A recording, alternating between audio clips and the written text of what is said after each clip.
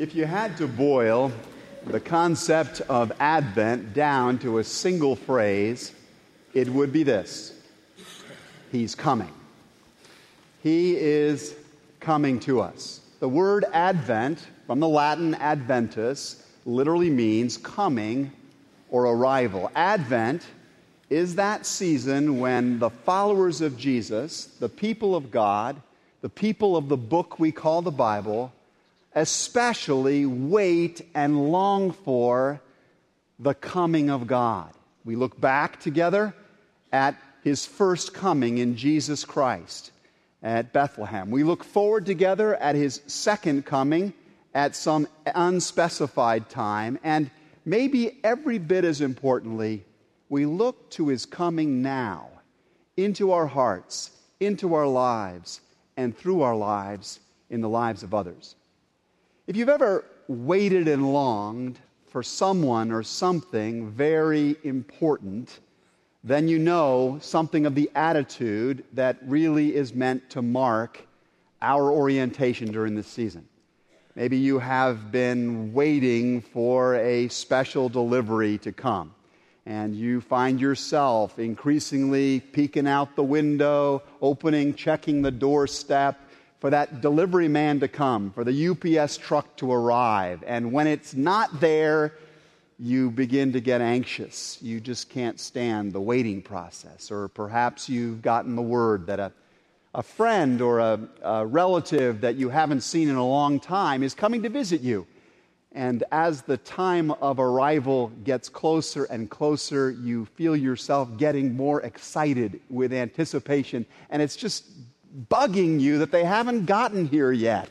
They said they'd be here and they haven't arrived yet. Or perhaps you can remember that feeling you had, or maybe have had recently, of waiting for that special guy or that special girl to arrive at the door. And you just can't hardly wait for the sound of the knocking for them to be there. And the suspense is killing you. Your heart's beating faster as you wait. Or perhaps you've been in that room and you've been waiting for the doctor to come in and to give you those all-important test results. And you're just biting your fingernails, wishing he would get there.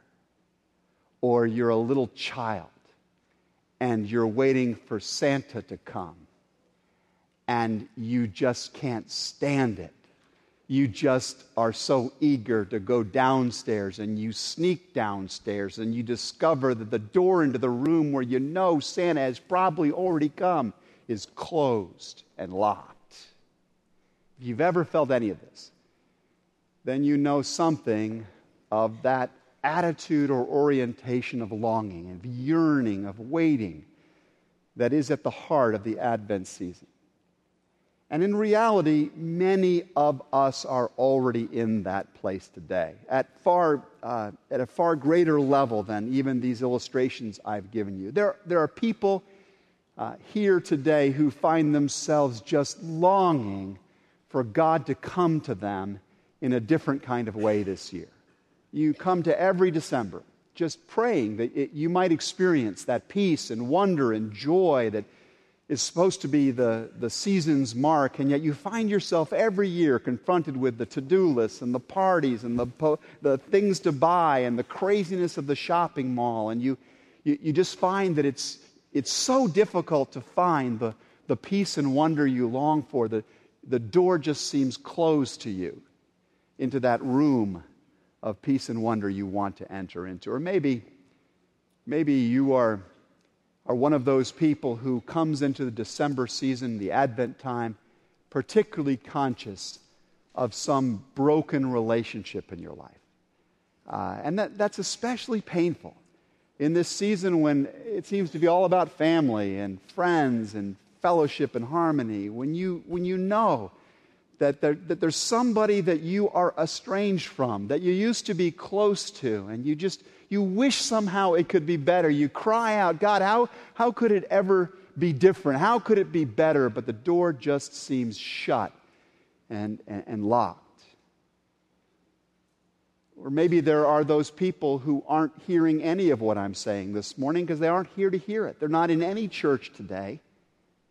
Though they feel a longing in themselves, they have a yearning, they know life is not everything they want it to be, they hunger for something larger, bigger. They may even name that something that as a someone. They may long to know God and to be part of a community of people that know Him and serve Him.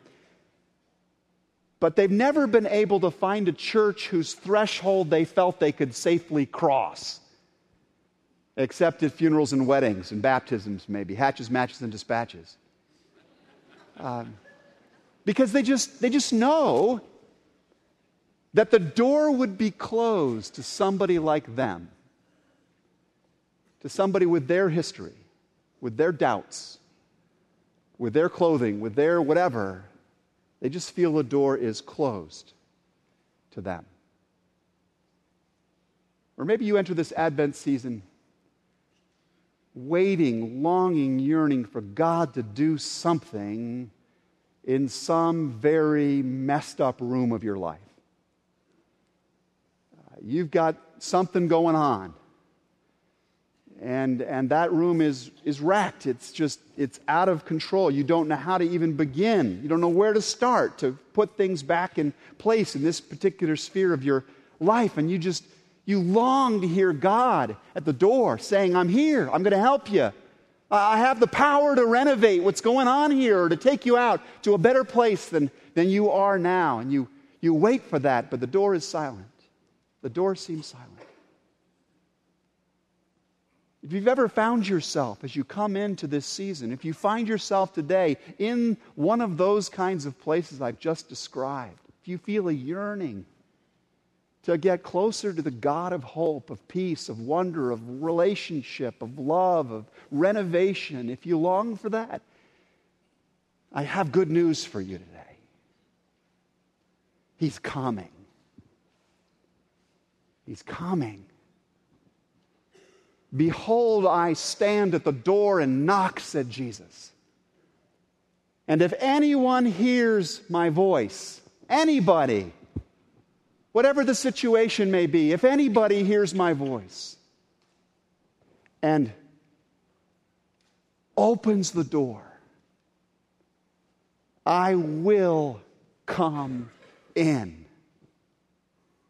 and be with them, and they with me. Brothers and sisters,